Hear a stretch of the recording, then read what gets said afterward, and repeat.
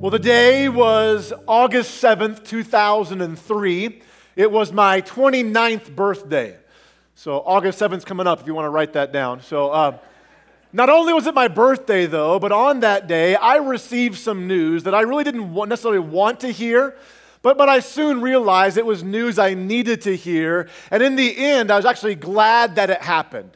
You see, recently, we had moved into a home that the church I worked for had purchased. That home was right across the street from the church, which was perfect because we had two little ones at home. Jonah, our oldest, was 2 years old. Mariah had just been born 3 months earlier. So if I needed to get home and help my wife with anything with the kids, I could quickly just cross the street from the church over to home and help her out. Well, on this particular morning, on my birthday, I received a phone call from my wife, and all I heard on the other end was chaos from my children. Mariah was screaming, my wife was in tears, and it wasn't the kind of tears like, oh no, something tragic happened, you need to get home. It was the kind of tears like, oh no, if you don't come home and help me with your kids, I will do something tragic to you kind of tears. If you're a dad, you know what those tears are from your wife. So through her tears, my wife informed me that just Mariah would not be satisfied with anything. She was stressed out from trying to get the house in order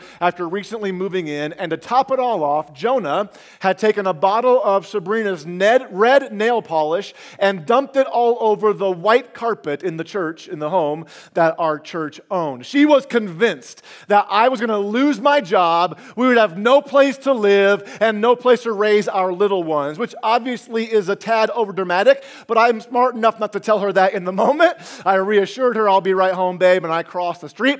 I went into the basement entrance to our house. I thought I'll stop by the basement bathroom, do my business, collect my thoughts before heading up into the chaos that was our home that day. But before I could even do what I went to the bathroom to do, I noticed that my wife left something on the bathroom counter that I don't think she intended to leave out. It was a pregnancy test. Not just a pregnancy test, but a recently used pregnancy test, which I thought was weird because why would we need that? We have a 3-month-old at home, and the test was clearly positive. I panicked. I grabbed that pregnancy test. I marched right upstairs into the chaos. Mariah was screaming her head off. Jonah was running around the house like a madman. And my poor wife was on all fours on the floor, tears streaming down her face, trying to rub red nail polish out of the white carpet, when me, being the kind, caring, sensitive, respectful husband that I am, I held out that test and I said, "What is this?" As if I had nothing to do with it, right? I was like, how did this, I know how it happened, but how did this happen? Is this real? And my wife's response said it all. She burst into tears. Yes, my wife, weeks after delivering our second child, was pregnant with our third child, and what can I say? She can't keep her hands off me. So, can I get a witness up in here? Just kidding. 10 months and 26 days after delivering our second child, Mariah, my wife delivered our third child, Michaela. Less than 11 months later, I call her my Care Bear, and I would not have it any other way. Now, you might be asking, what in the world does that have to do with this message? Absolutely nothing. It's Father's Day. I wanted to reminisce a little bit for you, right? No, you know me better than that. I actually feel like this story that I just shared with you is kind of like the news Jesus gives us in the passage of Scripture we're going to read today in this third week of a sermon series we are calling The End of the World as We Know It. If you're new here, my name is Jeff Manis. I'm the lead pastor here. And for everyone who is here, whether you're regular or new, whether you're joining us on a video screen somewhere or right here in the auditorium, I'm so glad that you're with us on this Father's Day. So happy Father's Day to all you dads out there. Just a little warning for this message, okay? I wanted to start off with a humorous story, not only because it fits, but also because this message is going to be very, very heavy today. Very heavy. The words from Jesus that we are going to read is not something we necessarily want to hear, but I think by the end of the message, you'll realize it's something that we need to hear, and you'll actually be glad that you heard it. And that's how my story relates to this message. I mean, can you imagine if Sabrina had hid the fact that she was pregnant until Michaela arrived? Like, talk about chaos, right, if she were to do that. Even though I may not have been ready for the news that day, I soon realized it was news I needed to know as the man of the house. And because I knew ahead of time, by the time Michaela arrived, even though it was not something that we planned on, we were fully prepared and ready for her arrival. And now I cannot imagine not getting that news that day. I'm so glad I got that news that day. And after today, I think you'll be so glad that Jesus gives us the news that he's going to give us ahead of time as well. Even for those of you who don't believe in Jesus today, like if you're here and you're not a follower of Jesus, it is awesome. Love it that you are here.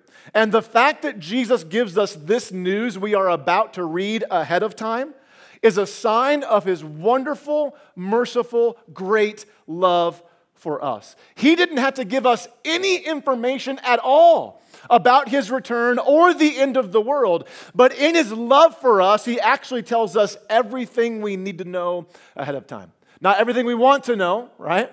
But everything we need to know about his return and the end of the world, we have been told. So far in the series, which, by the way, if you've missed either of the first two Sundays, you want to get caught up, you can watch our sermons on our website, elementchurchwy.com, or listen to them on our podcast as well. You can download that. So far in the series, we saw Jesus warn us about the end of the world. He gave us some signs to look for. He told us not to panic when you see these things happening, but to continue trusting in our God who is in control in an ever-changing world. Then last week, we looked at specifically the return of Christ, that Jesus did not tell us when he would come back, just that he would.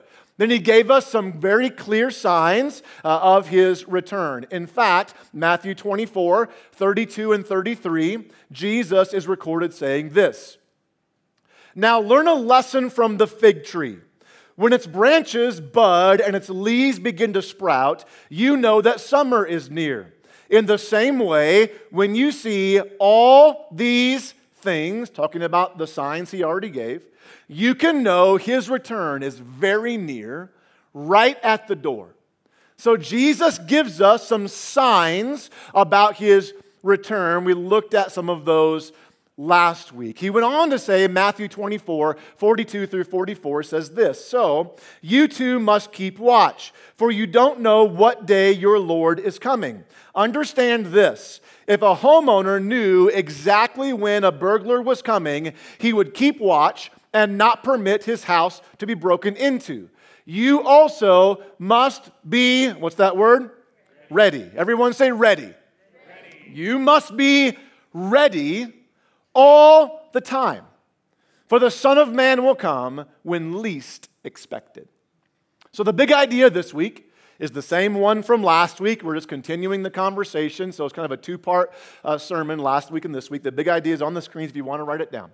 Knowing when Christ returns is not as important as being ready for his return. Be great if he told us when, but he didn't.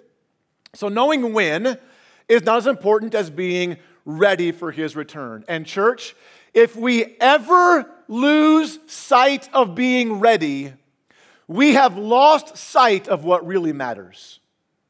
If we ever lose sight of that, we have lost sight of what really matters. That yes, it's okay, it's great to study end times theology. In fact, we've been telling you about some books my grandpa wrote that we are making available at the Element Store. My grandpa, 97 years old, I've been telling you about him. Been studying, teaching, writing on end times theology for longer than I have been alive. He wrote a number of books. I think they are great to use for study. They're available for $12 out at the Element Store. 3 different books, $12. They're not very long to read, but they are kind of in-depth if you want to dive into end times, specifically Revelation.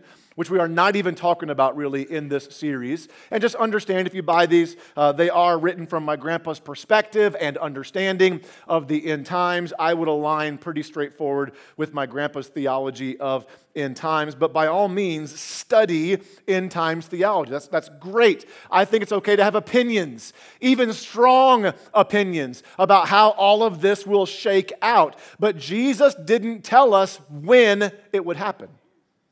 He just told us that he would come back. He gave us some signs, and he repeatedly warns us to be ready for his return. To be ready for his return.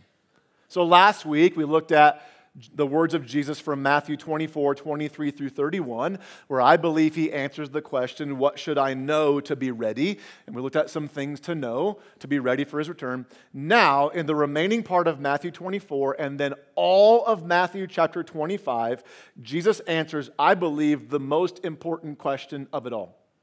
These might be the strongest words of Jesus regarding his return. He answers the question, why should we be ready? So the big question for today is that. Why should I be ready for Christ's return? The main scripture is Matthew 24, 45 through 51, and then all of Matthew 25.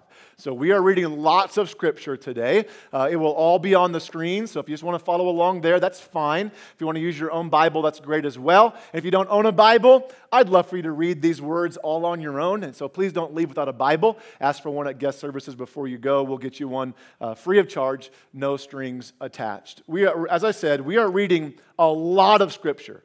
Probably way more scripture than we've ever read before. I think we might have set the record for the most scripture on the screens in one sermon. So my goal is to make less comments than I normally would. That is my goal, by the way, to make less comments than I normally would and just let Jesus speak for himself. And I'll remind you, what we are about to read is heavy.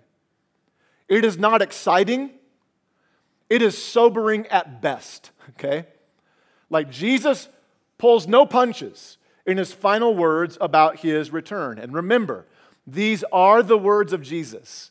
Matthew, one of the 12 disciples, an eyewitness to the life of Jesus, recorded Jesus using these words regarding his own return and why we should be ready. And church, we better pay attention. Better pay attention to what Jesus says. Okay? Matthew 24. We're going to start at verse 44 to catch kind of the tail end of what Jesus said here and then launch into why. So verse 44. You also must be ready all the time, he said, for the Son of Man will come when least expected. And now Jesus, in the remainder of Matthew 24 and all of Matthew 25, he goes into 4 parables, 4 stories, explaining why we should be ready for his return. The first one is this. A faithful, sensible servant is one to whom the master can give the responsibility of managing his other household servants and feeding them.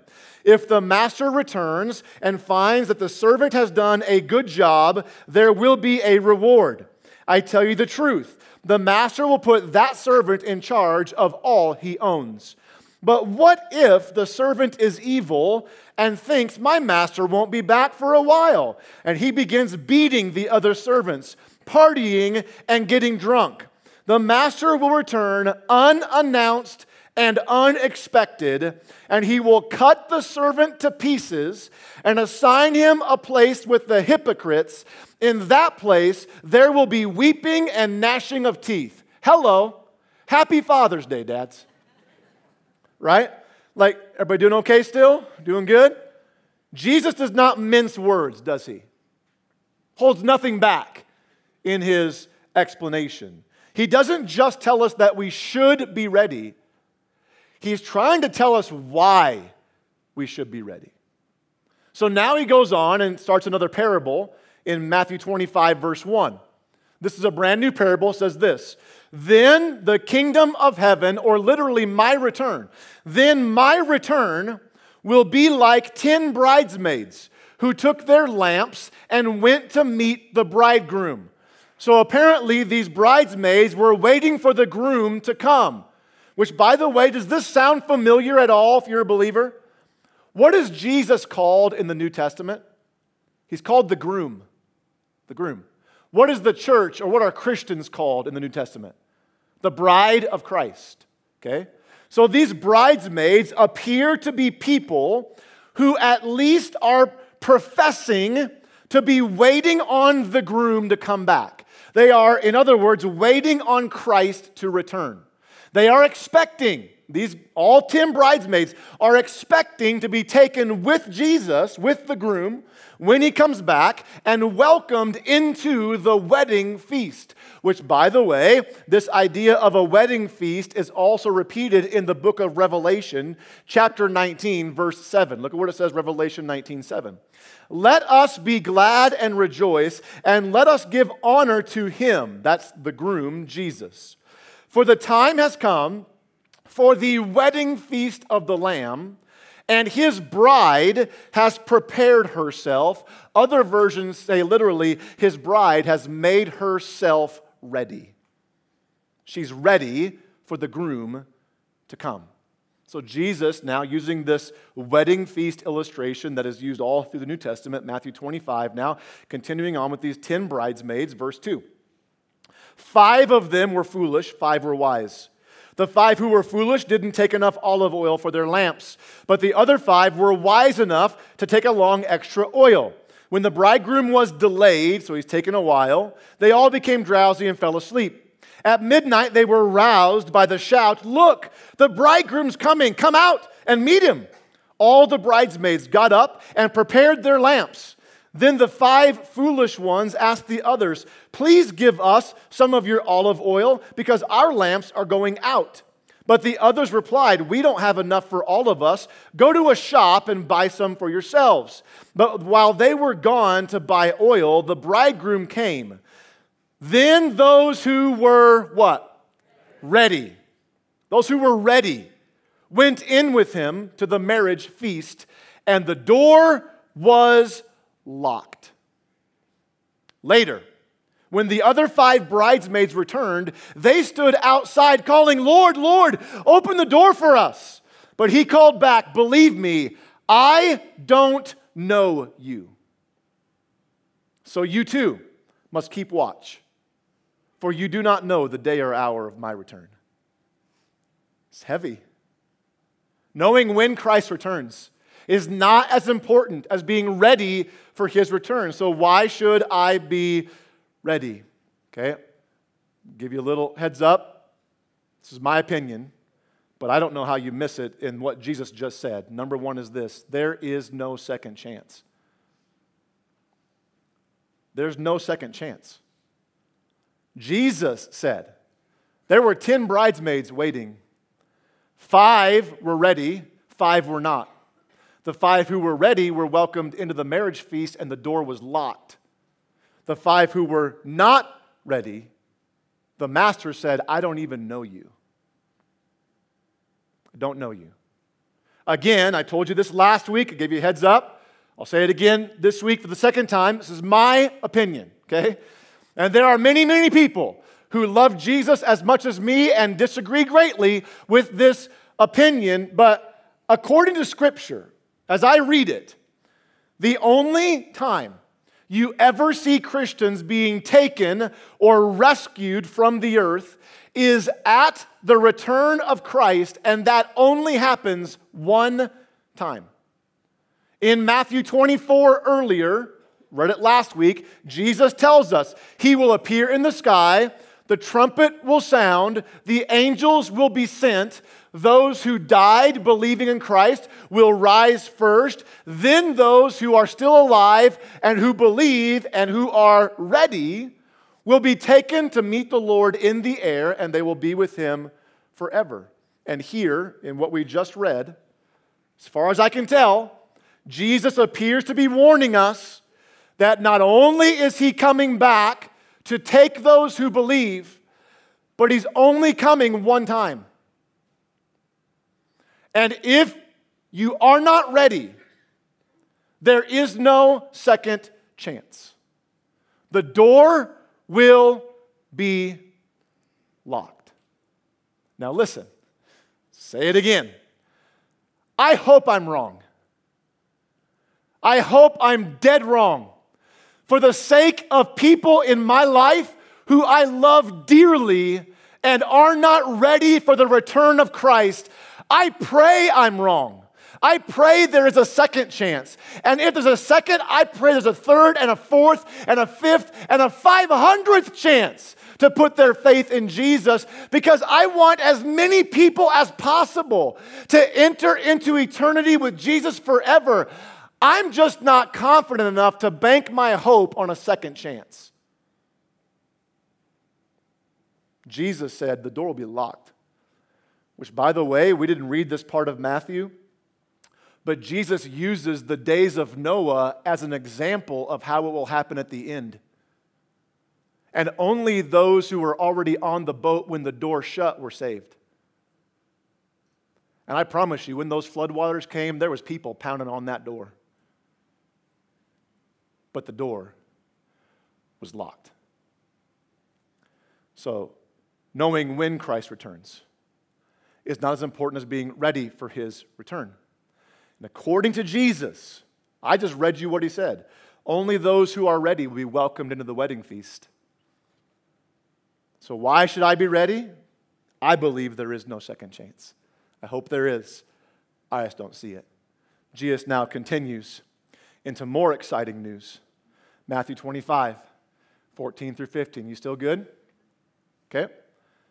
Again, the kingdom of heaven can be illustrated by the story of a man going on a long trip. So he's still talking about his return. He called together his servants and entrusted his money to them while he was gone.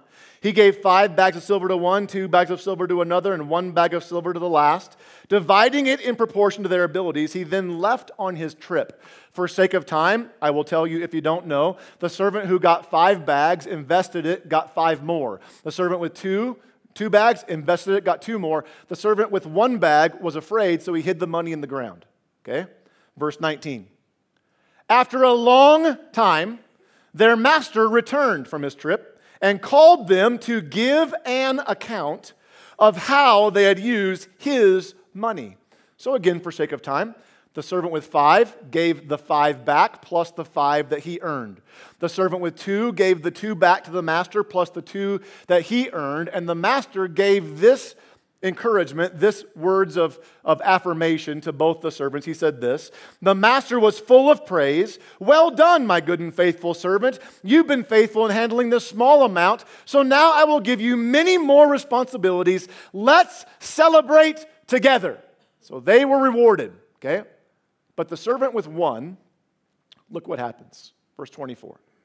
Then the servant with the 1 bag of silver came and said, Master, I knew you were a harsh man, harvesting crops you didn't plant and gathering crops you did not cultivate. I was afraid I would lose your money, so I hid it in the earth.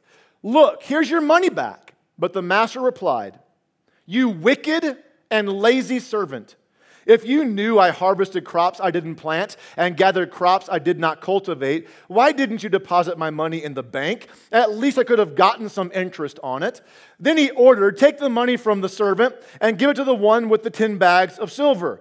To those who use well what they are given, even more will be given, and they will have an abundance. But from those who do nothing, even what little they have will be taken away.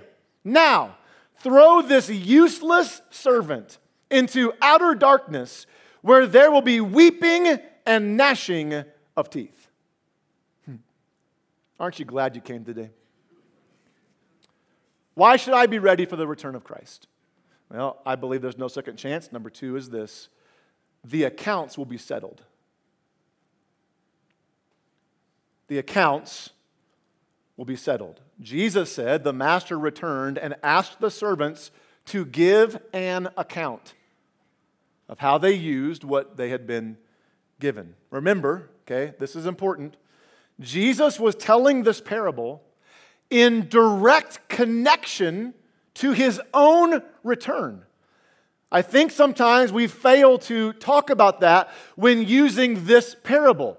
Like in the church, we are great at using this parable to teach truths and principles on stewardship. And yes, there are great truths and amazing principles here concerning stewardship, on how we use what God has given us with our time, our talents, and our treasure. But to only use this passage as a teaching on stewardship and never connect it with the return of Christ is missing the full power of the story. Jesus was using it to talk about his return. And in reading what Jesus said, you might be thinking, man, Jesus sounds so mean. This is not the meek, mild-mannered Jesus I'm used to hearing about. I mean, so far, we're not even done yet. And so far, the first servant, he said, cut him to pieces. The bridesmaid said, I don't even know you. And this servant said, he's wicked, lazy, and useless. Throw him out into outer darkness where there's weeping and gnashing of teeth. Like, he sounds so mean. So please understand, okay? Jesus is choosing his words very carefully here. He never spoke something he did not intend to speak. And in saying these things, he wasn't using strong language to be controversial. Jesus was not trying to be rude. He was desperately trying to convince us to be ready. If anyone wants us to be ready, it's Jesus. He paid the ultimate price to make us ready. And he's begging us to be ready for his return, knowing when Christ returns. Not as important as being ready. So what should I know to be ready? Well, I believe there is no second chance.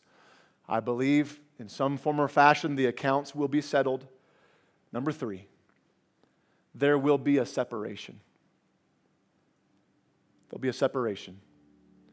Matthew 25, 31 through 46. These are the last words about his return that Jesus gives. It says this, but when the Son of Man comes in his glory, he's not even hiding it this time. When I come back, and all the angels with him, then he will sit upon his glorious throne. All the nations will be gathered in his presence, and he will separate the people as a shepherd separates the sheep from the goats. He will place the sheep at his right hand and the goats at his left. Then the king will say to those on his right, come, you who are blessed by my Father, inherit the kingdom prepared for you from the creation of the world. For I was hungry and you fed me. I was thirsty, you gave me a drink. I was a stranger and you invited me into your home. I was naked and you gave me clothing. I was sick and you cared for me. I was in prison and you visited me. Then these righteous ones will reply, Lord, when did we do all that? And actually in the scripture, they repeat everything Jesus just said. When did we do all of it? And the king will say, verse 40, I tell you the truth, when you did it to one of the least of these, my brothers and sisters, you were doing it to me. Then the king will turn to those on the left and say, away with you, you cursed ones, into the eternal fire prepared for the devil and his demons. For I was hungry, you didn't feed me. I was thirsty, you didn't give me a drink. I was a stranger, you didn't invite me into your home. I was naked, you didn't give me clothing. I was sick and in prison, you didn't visit me. Then they will reply, Lord, when did we ever see you and not help you? And they repeat in the scripture everything he said. And he will answer, verse 45, I tell you the truth, when you refused to help the least of these, my brothers and sisters, you were refusing to help me. And they will go away into eternal punishment, but the righteous will go into eternal life. Knowing when Christ returns after reading these words is not nearly as important as being ready. So why should I be ready? Well, again, as I see it, I don't know exactly how it all works. But according to the words of Jesus, there is no second chance. He will come. Those who are ready will enter the marriage feast, and the door will be locked. The accounts will be settled. That we will each give an account for what we've done with what God's given us, and there will be a separation. That for eternity, the sheep, those who believe, will be with Jesus. The goats, those who do not, will be separated forever.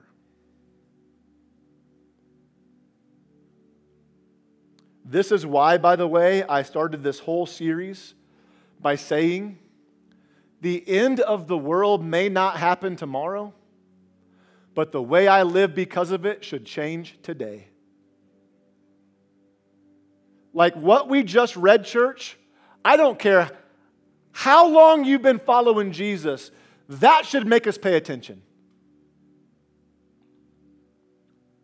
That Jesus is coming back. And He's coming for those who are waiting for Him, who are ready for Him. And I don't know how it all shakes out, but Jesus did not leave us in the dark. For all of us who just read these words, we will not be able to stand before Jesus and say, "You never told me." You've heard. And because you've heard, now you're accountable for what you know. I've been wrestling all week long how to close this message. I typically work very hard on landing the plane. I don't know how to land this plane. We're going to circle for a while.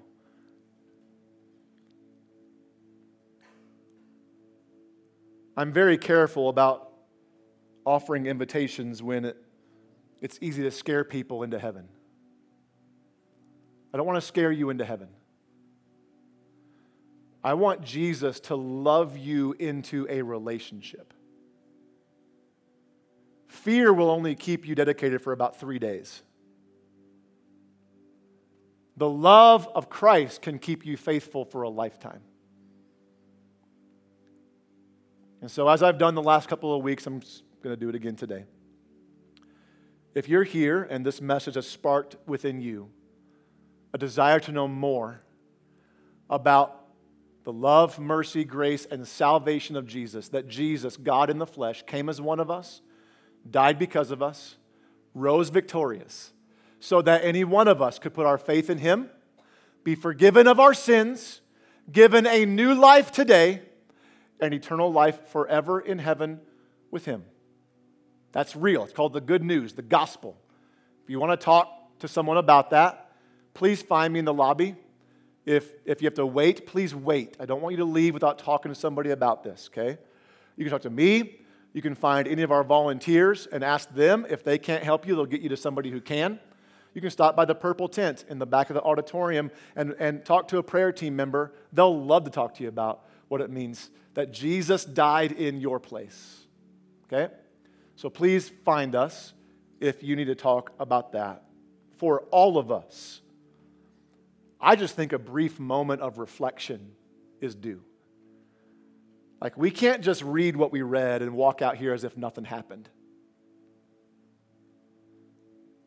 What we read is why I'm so passionate about reaching more people. Because what Jesus said will happen. And if we don't join Him in His mission to reach more people, they will hear, "I did not know you." I don't want that blood on my hands. So we as a church will do everything we can to reach as many people possible so that they too can join us in heaven. Amen? We can't keep it to ourselves. Okay? So let's take just a brief moment, and just whatever you feel that you got to talk to God about, just do that.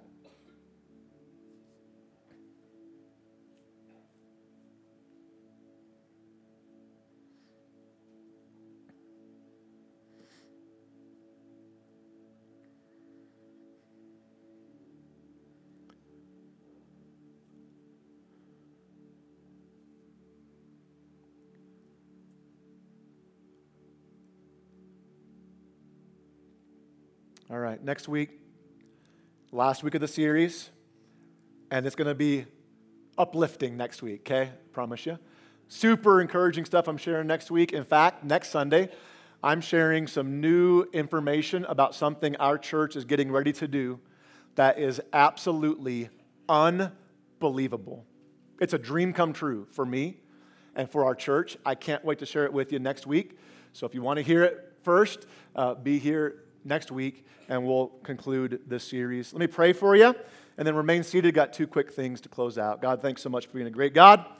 Lord, thank you that you don't leave us in the dark. You're so clear. Lord, help us pay attention. Help us be ready. Give us faith to follow you. In Jesus' name, amen. If you're new, love to see you in the living room following the service. Don't forget, backpack bundles are for sale. Back to School Bash coming up August 18th. Love for you to partner with us in that. We're going to give away 2,000 of them, and you have a great opportunity to impact your city by buying a backpack bundle out there. So that's all I got. Love you guys. Thanks for hanging in there. Have an awesome week. Happy Father's Day.